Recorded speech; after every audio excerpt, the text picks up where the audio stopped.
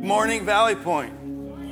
Welcome to the first Sunday of the summer. I love the summer. I hate the winter. Oh yeah, some of you agree with me, right? All right, that's cool. This is wonderful. The weather is really good. Hey, while you're thinking about that, get out your connection card.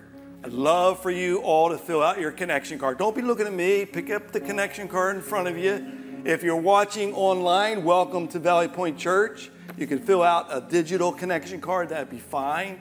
And as you fill out the card, put on there as much information as you're comfortable with.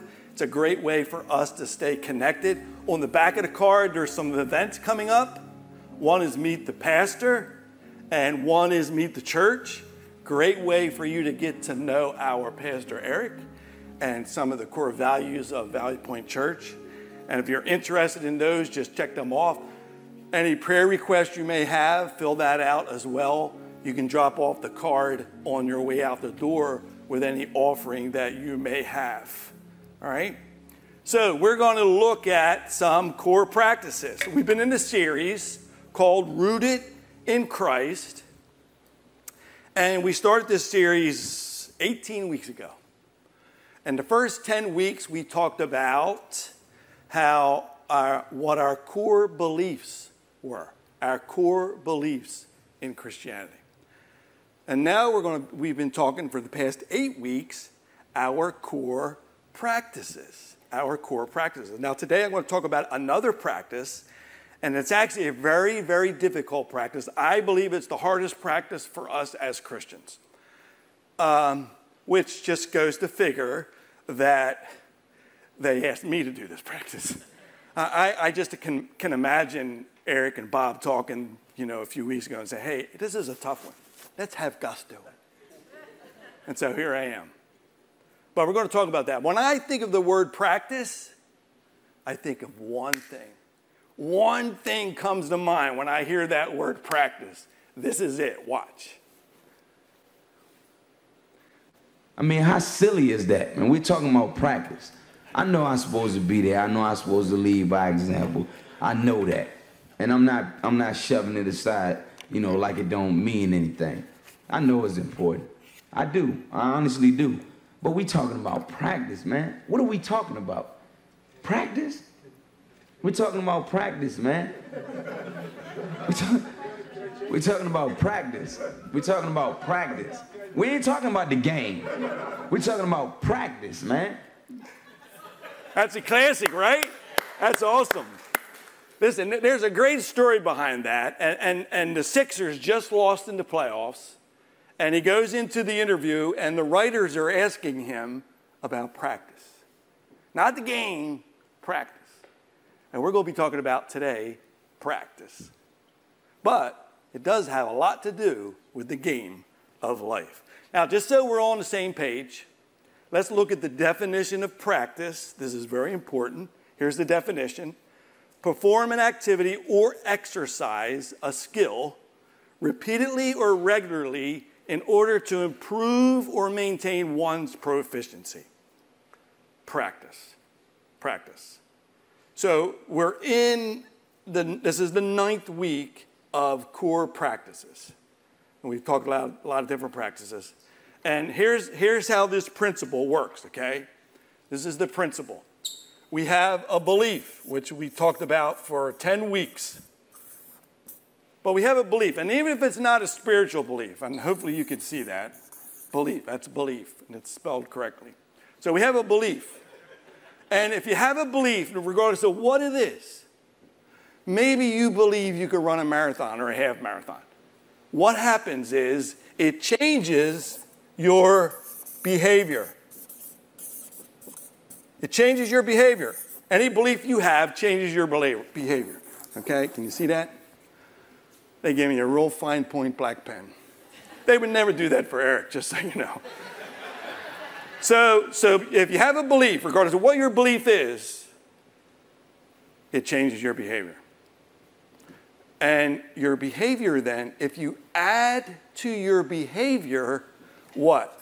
If you add to your behavior practice, something happens. So let's look at a runner. You know, I believe I can run a marathon, so it changes my behavior. I begin to run. I eat healthy. It changes my behavior. Now, if I add to that some specific practices, which means, okay, I'm going to run 10 miles a day for maybe 5 days a week or 6 days a week. Maybe I'll run 8 miles a day. So you got to ask yourself, well, how much and how often? They're the two things that go into determining what the practice is. Once you start that practice, what happens? Your confidence, your belief, your faith increases. It grows. That's why core practices are so important. So important in life and in the spiritual world too. So we're talking about core practices. Maybe it's a job.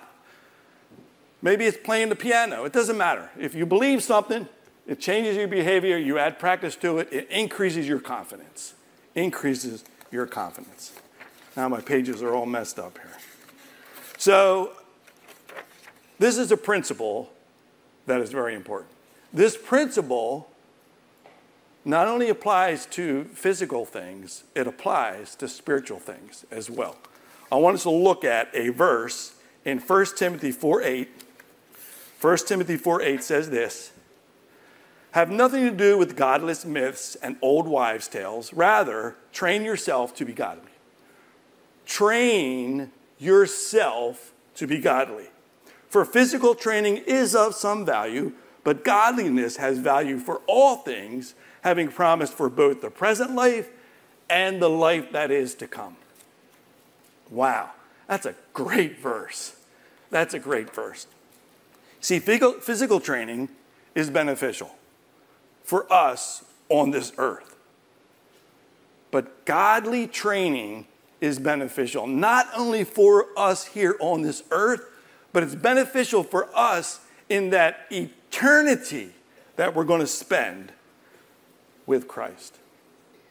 So, this principle applies if I believe that God exists and I have a situation in my life that comes up and I say to God something like this, God, I don't ask for much, but this is happening in my life and I'm asking for this from you now. So it changes our behavior. Now, if we add to that prayer some practice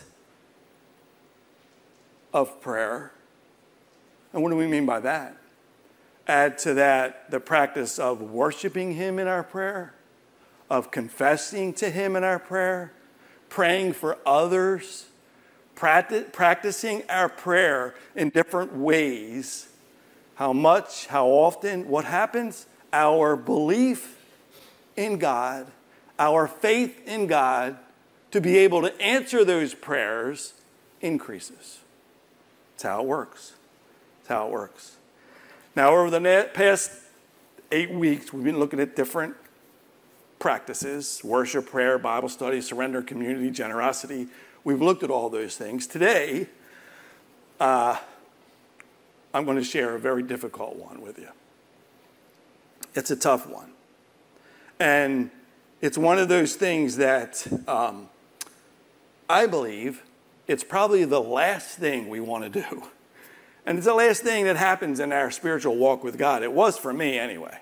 So today I want to talk to you about the different practice, the discipline, the exercise of giving. Of giving.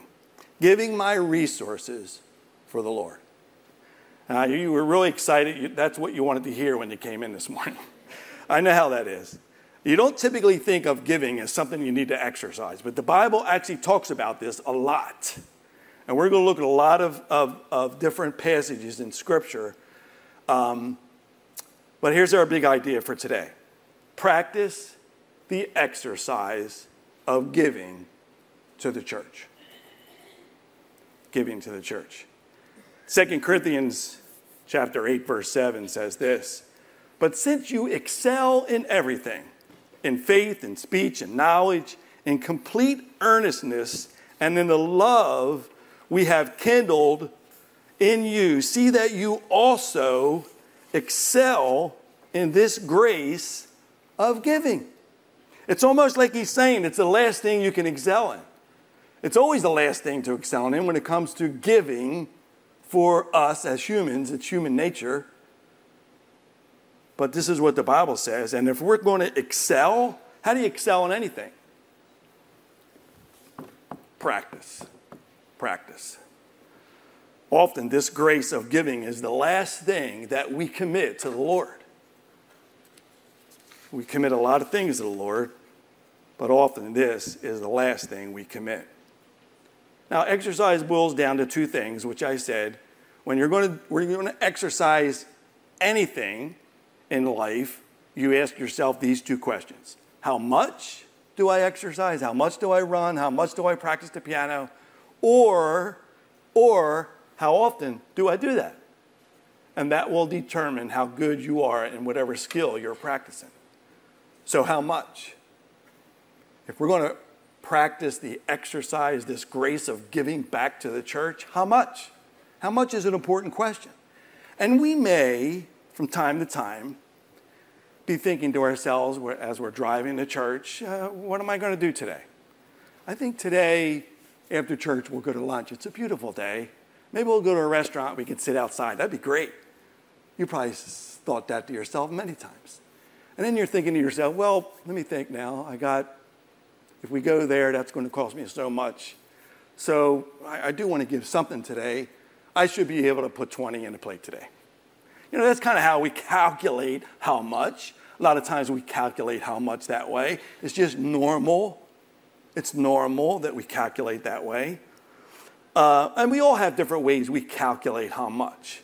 What I want to do is I want to walk through the entire Bible. We're going to be here a while. We're going to walk through the entire Bible. I promise I'm only going to speak for 30 minutes because they told me at the end of 30 minutes the Holy Spirit stops working, so we just kind of keep moving on. But anyway, so we're not going to be there that long, but I want to walk through the Old Testament, and I want to look at different passages, and hopefully we'll see some principles out of this. We're going to start in Genesis, first book of the Bible, Genesis chapter 14, and this is Abram. Abram later changes his name to Abraham, but this is Abram. And this is around 2000 BC. 2000 BC is like 2,000 years before Christ, all right? So 2000 BC, this is taking place. In verse 18, it says this, and Melchizedek, the king of Salem and a priest of God Most High, brought Abram some bread and wine. He just defeated his enemies. And Melchizedek blessed Abram with this blessing, blessed be Abram by God Most High, creator of heaven and earth, and blessed be God Most High, who has defeated your enemies for you. And then he goes on to say, I, Abram, will give God a tenth of all the goods that he recovered. So right in the very beginning of the Bible, in Genesis, in chapter 14, before the law was ever given, Abram determines that a tenth is how much. Let's look at a couple generations later, Genesis 28. This is Jacob. Jacob is the grandson of Abraham. In Genesis 28 and verse 16, Jacob then awoke from his sleep and said, surely the Lord is in this place. Did you ever say that before?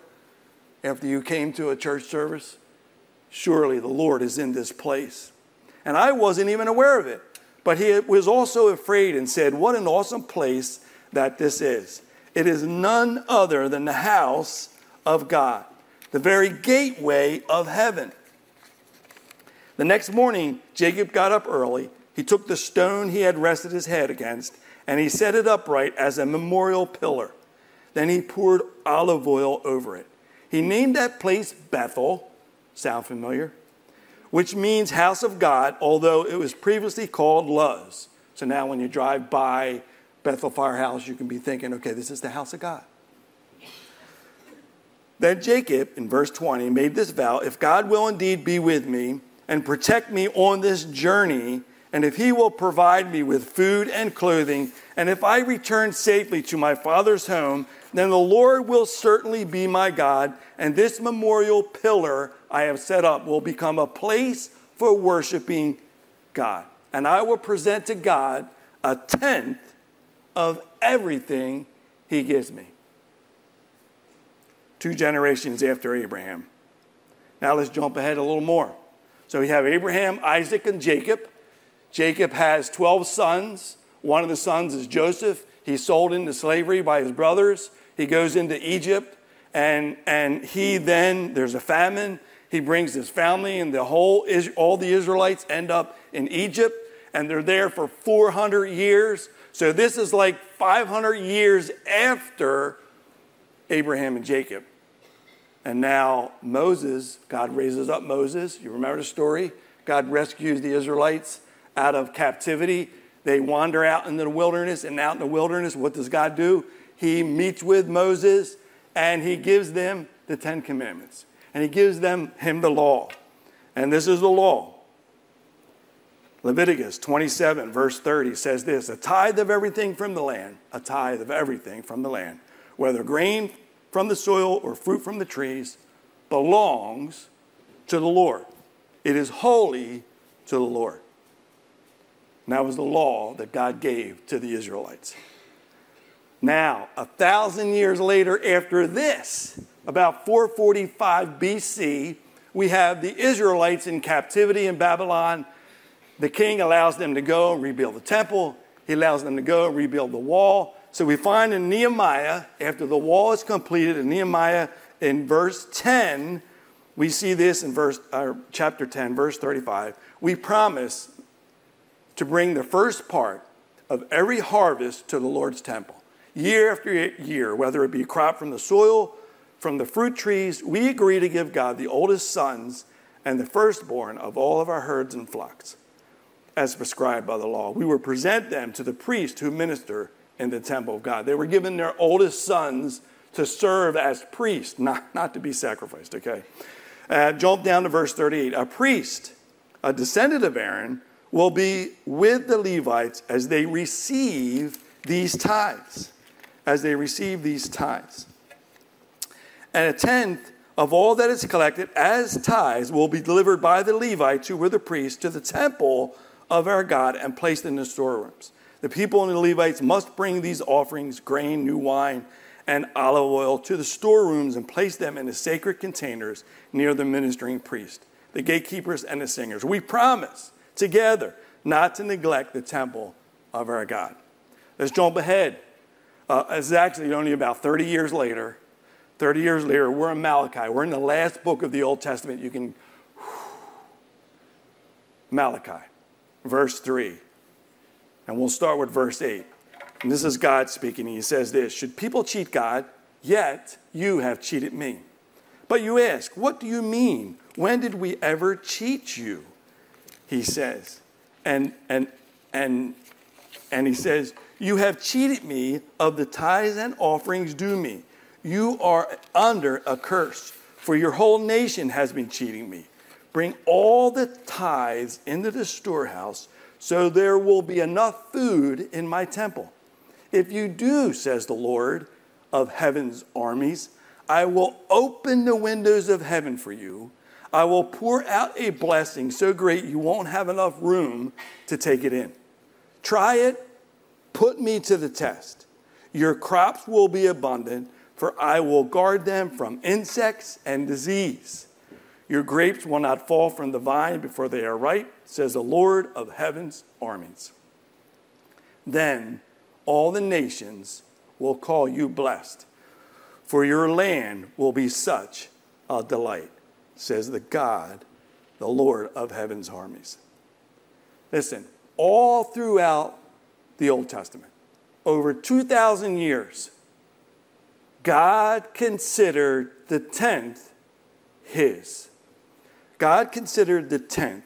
It was an opportunity for the Israelites to show that they believed that God created everything, God owned everything, and God has given us everything.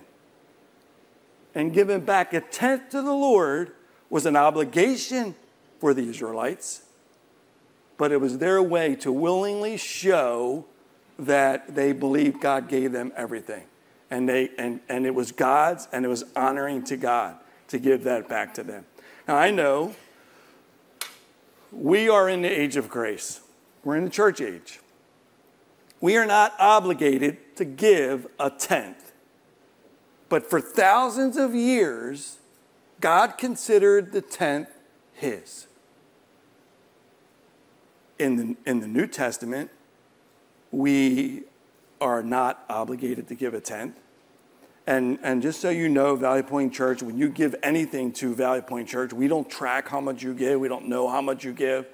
No one does that except for the accountant. And so they're able to give you a receipt for what you've given to the church. We don't know how much you make. We can't calculate what that tenth would even be.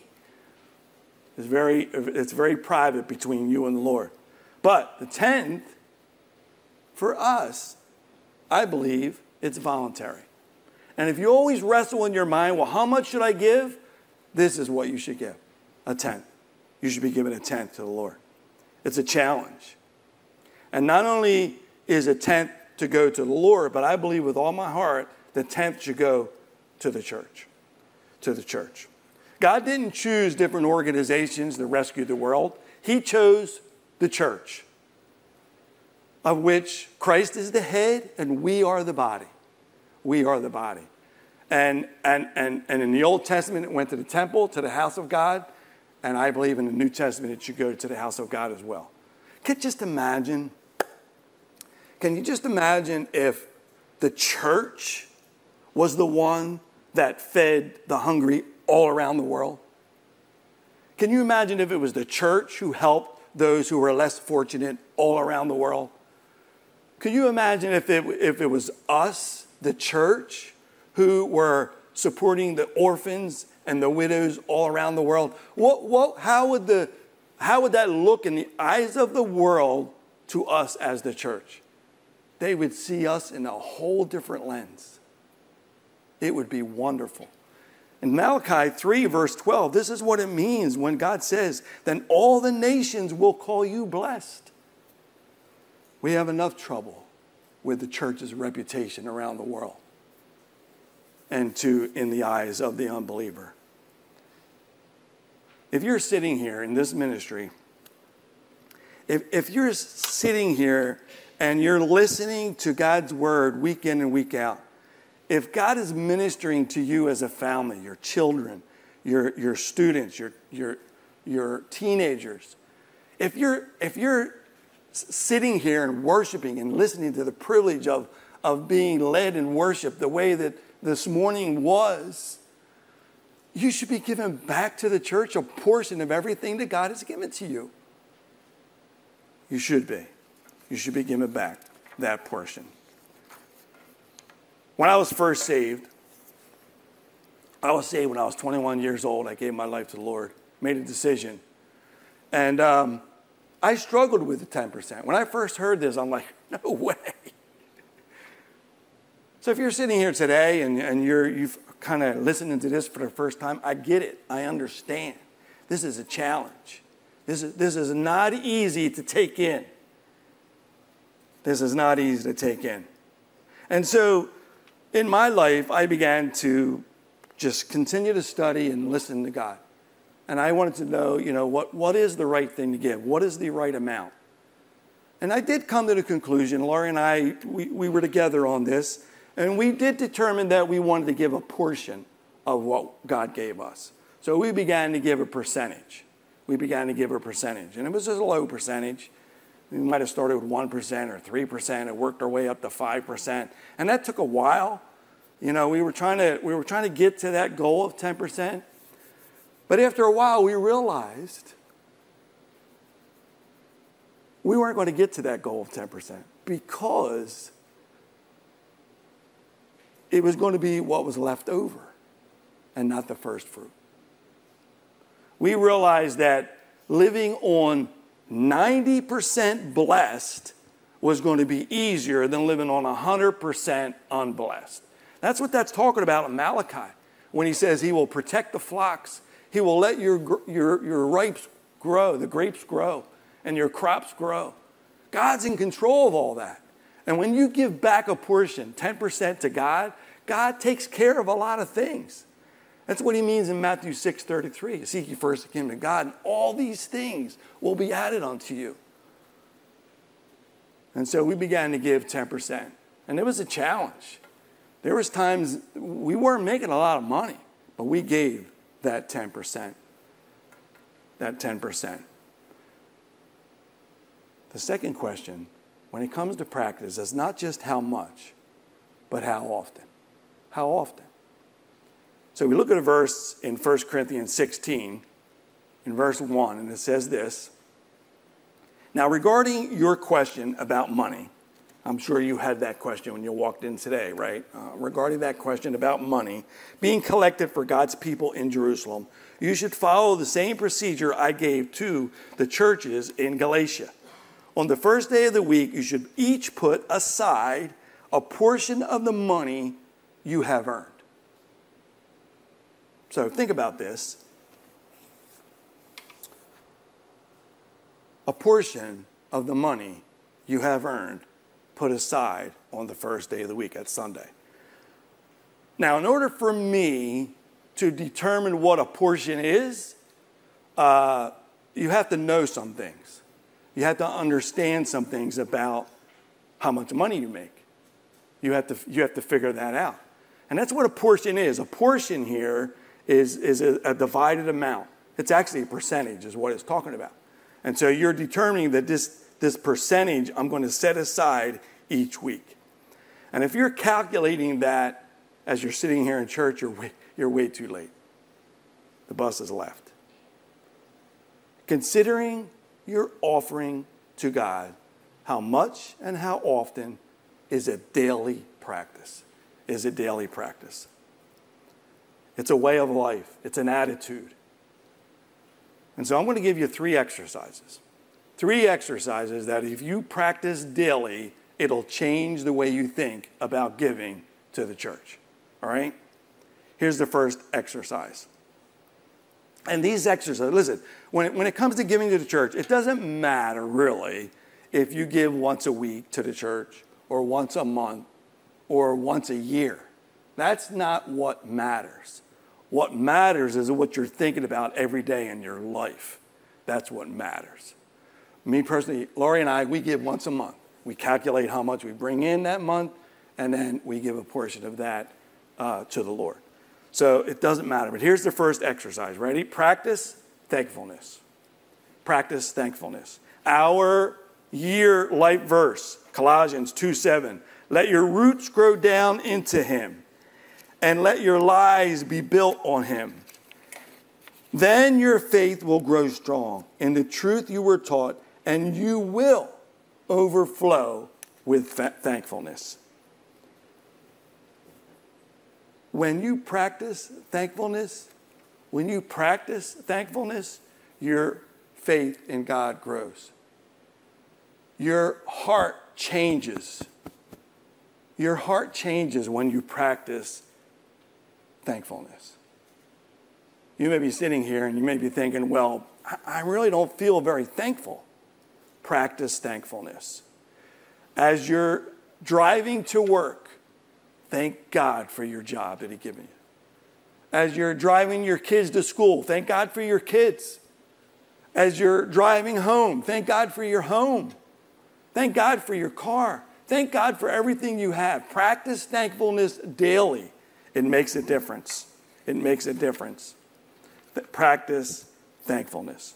The second exercise we're going to look at is practice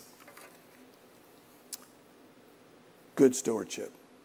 Practice good stewardship. Now, stewardship is something that you need to come to grips with, that you are a steward of everything that God has given to you. A steward basically is a manager. So if you're going to practice good stewardship, you have to have the mindset and the attitude that God has given me everything, and so I'm going to take care of it. A manager is you could be a manager of a lot of different things. You could be a manager of money. You could be a manager of someone's company. You could be a manager of their property. We are managing as stewards what God has given to us. 1 Peter 4:10, it says this, each of you should use whatever gift you have received to serve others as faithful stewards of God's grace in its various forms. We are only managers of what God has given to us. To be a good manager, do these three things. You ready? Number one, budget. You need to be on a budget to be a good manager. If you want to manage someone else's money, you got to budget their money. And that's what you're doing as a good manager. As a good steward of God's money, you need to budget. Know how much you make. So if I'm going to set aside a portion, I have to know what I'm bringing in. So a good number to look at is the 10, 10, 50, 30. All right? 10% goes to the Lord right off the top before everything else, before taxes, before everything. Everything I bring in, it's not mine, it's God's. I'm going to honor him with that 10%. So 10% goes to your savings, 50% to your needs, 30% to your wants. Now this changes. This changes all the time. I mean, just the fact that gas is crazy right now. Your needs are changing and your wants are going down, right? It could be that your needs are at 80 and your wants are at 0. And the other thing about this, if you're married today, there's different opinions about this. Could be I go to Laurie and I say, Laurie, I need new golf clubs. Yeah, that's that. She would laugh. And she'd say, Need? You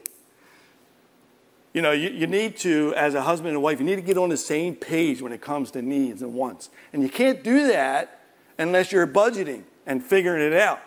And figuring out how much you're bringing in and where the money is going. Where is it going? If you haven't figured out where your money's going, that's not being a good manager of what God has given to you. You got to figure that out. Second thing, spend less than you make. It sounds simple, right? Spend less than you make. If God has given you X amount and you're spending more than that, you are cheating God. You're not being a very good steward of God's money, of what he's given to you. If you're spending more than you're making, take every credit card in your wallet and cut it up and throw it away. Credit card is the simplest way to spend more than you're making. Get rid of it. Get rid of it. Spend less than you make. The third one, pay debts. Pay debts, including taxes. A lot of times we think in our lives, well, I think I can cut corners and I can save money here and save money there. And a lot of times we're cutting corners illegally. And we say, well, government will never know. That person I owe money to, they'll never know, but God will know. And this is what the Bible says in Romans 13, verse 6. This is also why you pay taxes. For the authorities are God's servants who give their full time governing. Whether you like who's governing or not, it doesn't matter. They're God's servants. Give to everyone what you owe them. If you owe taxes, pay taxes. If revenue, pay revenue. If respect, then respect. If honor, then honor. You can't honor God by cutting corners illegally.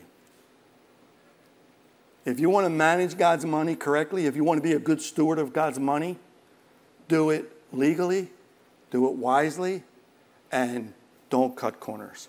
Pay down your debts. Now, these two first practices were easy, right? The next one's the hard one. The next one's the hard one. It is practice the principle of first fruits. First fruits. You could look at those first two principles and you can say, I do that all the time. I'm a good money manager. Those are good money managing principles, right? Budget, spend less than you make. It's kind of common sense.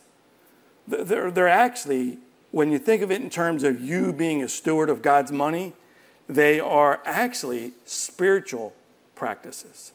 And that's how we need to think of them, as spiritual practices. So this is what it says in Proverbs 3, 9, and 10. Honor the Lord with your wealth, with the first fruits of your crops. Then your barns will be filled to overflowing, and your vats will brim over with new wine. Back in the day, they were farmers. They were shepherds. And they gave a tenth of everything God gave to them. It's not necessarily the way today, but the principle applies. Everything we get is from God. And God wants us to give the first fruits, not the leftovers. And that happens a lot of times in our lives. Think of it as the first fruits of everything that God has given to us. Give God the first of everything you have. It's an attitude. Practice the exercise of first fruits. These daily practices will determine, a lot of times, how strong your walk is with God. Many times, we will commit our lives to the Lord. We will trust in Him as our Savior, but we're not going to trust Him with our money. So often, our money and our resources are the last thing that's saved. It happens a lot of times. It happened in my life. It happened in our life. It was a challenge. But I could tell you this. Psalm 23 says this, the Lord is my shepherd. He's the Lord of my life. I shall not want. And all the years that I've been given 10% back to the church, I haven't wanted for anything. God is taking care of me through good times and tough times. And there were some really, really tough times. But God honors the fact that you practice the principle of first fruits. I've lived it, I've experienced it, and I can promise you. And just like God says in Malachi chapter 3, try me and test me and see that I don't bless you if you practice the principle of first fruits back to God. I hope God has been speaking to your heart. And I know this is not something that you expected as you walked in today. This is a little more practical, and I'm being honest and open to you. But I think it's what God wants from us. He's been asking for 10% for thousands of years. In this age of grace, it doesn't change. Now it's just not an obligation. It's voluntary, willingly, out of our heart, to prove to God that we believe that He has created everything, He owns everything, and He's given me everything. It's the least I can give back to Him. Would you pray with me? Father, we thank you for this opportunity to come to you. We thank you for your word that is spoken to our hearts. And we pray, Lord, that